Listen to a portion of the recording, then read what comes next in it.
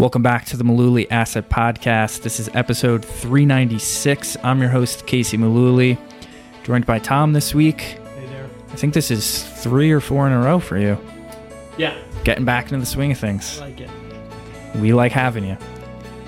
So the whole idea with the podcast is we want to talk about what's happening right now or topics that are in the news right now. So we do have an educational focus, an educational bias towards a lot of our material, but we do want to use the podcast as an opportunity to talk about things that we're talking about with clients. People are calling in, they're asking, what are we doing with our investments? What's happening with the market, with the economy, with interest rates? We want to talk about these things. And so we record this as a way for you to kind of be a fly on the wall when we're talking to other clients. I think that sums it up well. So let's get right into it. I'm talking about like educated people who, in many cases, trade bonds for a living, don't even understand what's happening at the cash flow and balance sheet level for the Fed, which amazes me that some people just get glued to a screen and they see prices of their inventory tick up, tick down, tick up, tick down, tick up, tick down, and they're not paying attention to the bigger picture.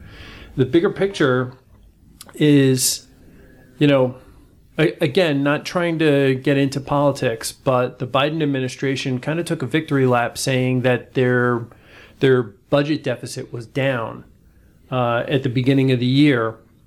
Yes, it was down because we didn't do a $2 trillion bailout like we did a year ago that caused a lot of inflation.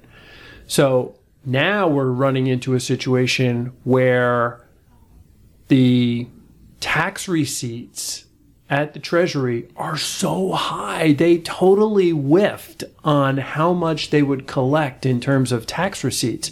And the first thing that people say is, oh, that's because everyone paid capital gains last year because the stock market did so well. No, this is actually from wages. These are more people going back to work and more people making more money and paying more income taxes, not capital gains. These are wages. These are income taxes. And I mean, they missed by like a factor of 2. Like it was double. How do you miss like that? But anyway, so the money that's on hand at the Treasury is way more than they planned.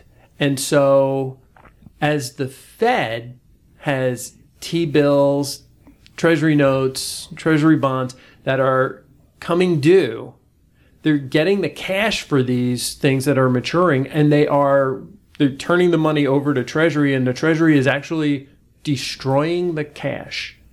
Kind of the opposite of printing cash. Oh, yeah. So this whole quantitative tightening thing, CNBC just loves to freak people out about how this is going to be the end of the world. And I don't know, seems to me like the Fed's got this and the Treasury pretty much have this under control. Yeah, I think it's maybe it's too technical for Powell and Yellen to get into seemingly positive aspects like the tax revenue being way higher than they thought it would. Maybe that's too technical. I mean, their job is to also communicate with us and the public at large, so maybe not trying to dig into the weeds too much in those types of areas, but that would be, I think a lot of people are searching for good news right now, especially economic good news. So you would I'm going to say hell yes, this is great news. Yeah, it really is, because these bimbos on CNBC, they get on there and they basically tell the same story that we're all going to turn into a pumpkin at midnight because the Fed has to unwind trillions of dollars. They're just going to flood the bond market with all of these bonds that they've got to sell. They can achieve most of their objectives by just letting things run off. So I just want to clarify the higher than expected amount in income tax revenue and the Fed stopping or slowing down their bond purchasing program, the increase in tax revenue is what's allowing them to do that? Or how are those two things connected? The original plan was we were doing quantitative easing to help in this emergency pandemic operations. Right. And then we get to a point where the economy can stand on its own. And so we have to undo what we did 2 years ago. So now they're saying, all right, now we're going to do, instead of quantitative easing, now we're going to do quantitative tightening. Most people simply interpret that as, oh, they bought all these bills, notes, and bonds over the last 2 years. Now they're going to sell bills, notes, and bonds. Holy crap, I don't want to be a bondholder because... The market's getting flooded. Yeah, the market's going to get flooded by the biggest bondholder out there. Talk about forced selling. Exactly. And so that's part of the reason why we have seen this historic sell-off in the bond market in the first 6 months of this year. I'm here to tell people that this may be a great opportunity. And again, I don't want to get into investment recommendations because it's not always going to be suitable for whoever's listening to this. This is not investment advice. But I think that the majority of news readers out there on these financial networks are going to be wrong. That shouldn't come as a surprise to people. So we've all seen the news about how unemployment is at historic low records. And these tax receipts are now coming in way, way higher than expected. If this were money that came in from capital gains, it would be a one-time burst that we got when people paid their taxes in the first quarter of the year. It's all due by April 15th, unless you get an extension. But this is money that's coming from wages. So people get paid every 2 weeks or twice a month. This isn't going anywhere. Yeah, do you think that that's just because the jobs recovery was much faster than anticipated? Well, I don't even know if it was much faster than anticipated. They're not actually all brand new jobs that are being created. These are old jobs that are getting filled again. And so, yes politicians, and no. They like to, spin their stories. Of course. Do you think that the tax receipts have anything to do with inflation? So the cycle goes, there's inflation in the economy, and consumers or workers respond by demanding higher wages. Companies raise the wages, people have more money to spend, and then that's how things kind of cycle out of control. So I know wage growth is a key component of inflation, and it's something that the Fed has been trying to cool off. So you're on the right track. Yeah. Because I'll put it in terms that everybody can understand. Higher wages, higher payroll taxes. Mm-hmm. More money for the federal government. More money comes in and more opportunities for people to start spending money. So 2 other points that I'm just going to tack on to what you just said. When it comes to midterm elections, I'm a subscriber to Stock Traders Almanac, and they came up with the presidential cycle, the 4-year cycle. The worst year of the 4 is the year that we go into the midterms. Okay, so, and the worst month in that year is June, historically. And we're recording this June 9th of 2022. I don't know if we already saw the worst month in March, or maybe it was May, or maybe it'll be August. But historically, the year of the midterm elections is the hardest one. I don't know if that is going to come true. Yeah. We'll see. Yeah. I mean, I know it's one of those market cliches, but markets hate uncertainty. They do. The other thing that I wanted to to point out about this is that not only is the federal government seeing their tax receipts go up, but state governments are also seeing their tax receipts go up. And there's a lot of people out there, we see them every morning getting interviewed on Bloomberg TV, and they just love to say that the economy is going into a recession. In fact, we might be in a recession right now, according to some of these experts. I'm using air quotes. Like Cardi B? Yes. Cardi B with her tweet last week saying, when is someone going to finally admit that we're in a recession? But the point is, in all 50 states, the economy is expanding, not contracting. That doesn't, when we start to tip over into a recession, we'll see it because all of a sudden we'll see a report that says 45 states are still expanding, 41 states are still expanding, 32 states are still expanding. Fewer and fewer states expand and more are starting to contract. That's a very clear signal that things are slowing down. Right now, 50 states, all 50 states, economy is expanding. Yeah, I think it just goes to further the narrative that there's kind of two stories happening economically right now. There's good data and then there's bad data. Yeah. The good data, like we talked about, was unemployment at 3.6%, one of the fastest, if not the fastest, jobs recovery in history. Whether or not that was an actual recovery or just jobs that we lost during the pandemic coming back. We're seeing, kind of in that same vein, we're seeing spending shift from more goods to services based, which is the idea there is that it might alleviate some of the supply chain issues that we're seeing as these stores like Target and Walmart are reporting record inventories. People aren't buying goods. They're not buying dishwashers, TVs, all of these kind of big ticket items as much. They're going to take trips, stay in hotels, go eat out more, which is a positive for the economy. Yeah, it's easy to point at things like, Target having record inventories and Walmart having inventory issues and say, see, this is why we're going to tip over into a recession.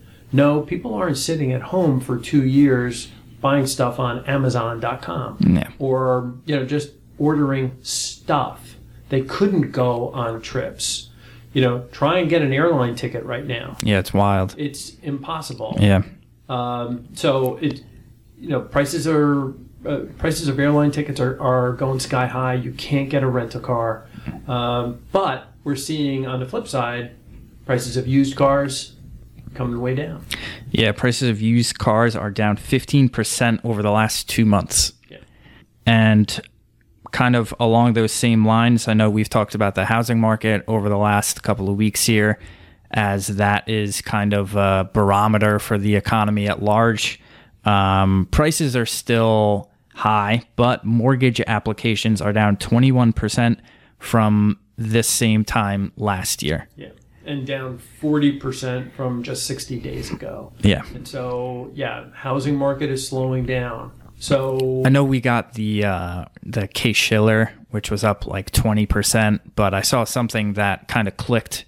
The number was for the first quarter of 2022, which means that those houses, the data that was collected for those numbers, those houses probably went under contract in like November or December of 2021. That's right. So that is kind of like a backwards looking thing. Yes. And remember also that we're looking at first quarter Case-Shiller numbers, and these are reporting sales from the end of 21. And now, today's June 9th. Yeah. The second quarter ends in 3 weeks. Right. So, there's a lot happening under the surface. Yeah, and that's kind of also what I wanted to talk about, whether or not we're actually in a recession or heading into a recession.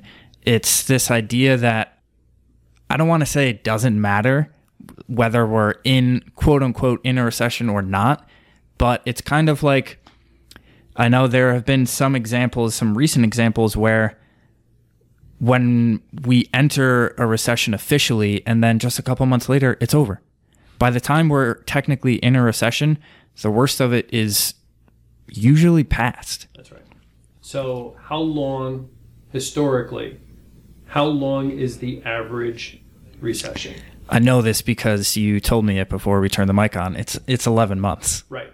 You need 2 quarters of economic data to know definitively that you're in a recession. You have to have 2 quarters of negative GDP growth. Which is 6 months. Right.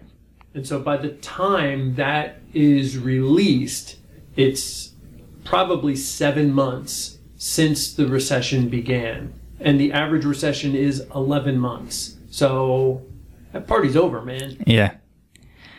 Which speaks to kind of, I know we've been talking about it a lot. It speaks to our approach when it comes to, dealing with everyday investors and making financial plans and building investment plans for folks. And if you're trying to sidestep recessions, you're probably going to end up ripping your hair out because, like you said, by the time we're already in one, we're kind of out the other side already. Right. And we've had some recessions that have been literally 6 months and it's over. The average recession, the average length of a recession is 11 months. We've had some that have been very long, but we've had some that have been super short.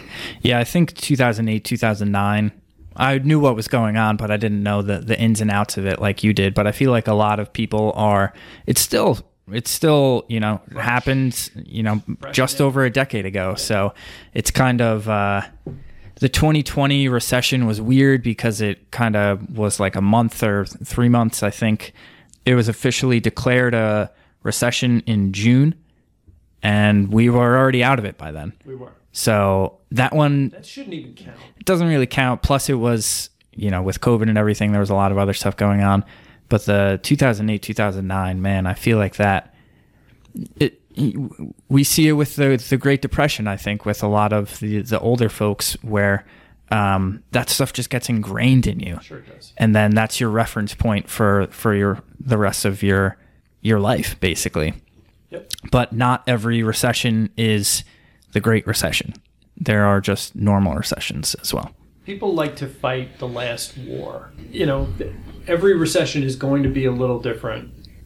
What happened in 2007 and 8 was it was bad, and it really could have been a lot worse, because that was not just a real estate recession where home prices collapsed and the bond market collapsed, and these were banks that were on the edge. So we're talking about, Goldman Sachs and Morgan Stanley applied to the, I forget if it was the Treasury or the Fed, but they asked for permission to re-register as banks instead of broker-dealers. Are you kidding me? Like, they wanted to change their charter so they could not comply with the capital requirements, because they knew that many of the bonds that they held at the present time were not worth the values that were stated on the statements. And so it was really, really messy. For a period of time. I know before we turned the mic on, we were kind of talking about what happened in Europe. Same kind of thing. It was kind of, I don't want to say repercussion of the great financial crisis, but it was kind of along the same lines, where I think what was going on was these countries in Europe were basically holding a lot of private debt, which was throwing off their the value of their currencies and the value of the euro. And the central bank chairman at the time, is that the correct? Draghi. Yeah, Draghi came in and said, we're going to do whatever it takes. And the market really responded to that. And I thought it was interesting, the timing of Draghi saying this, which was July of 2012, when they started their bond purchasing program. And then I actually went and read a Wall Street Journal article from this time, so we'll link that up. But the article said the ECB's commitment to intervention didn't spark an immediate recovery for the Eurozone, which remained in recession until the middle of 2013.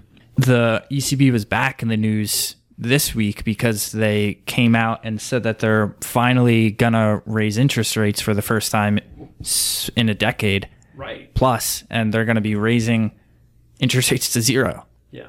So they're seeing a lot of the same problems that we are over here with inflation hitting multi-decade highs. I just wanted to highlight the timing of that and how it took almost a year for these things, for the central bank's policies to make an impact. Right. Because we're seeing the Fed raising rates and starting the quantitative tightening program and all of these kind of like little data points that are saying, oh, inflation's going to start to cool off. Inflation's going to start to cool off.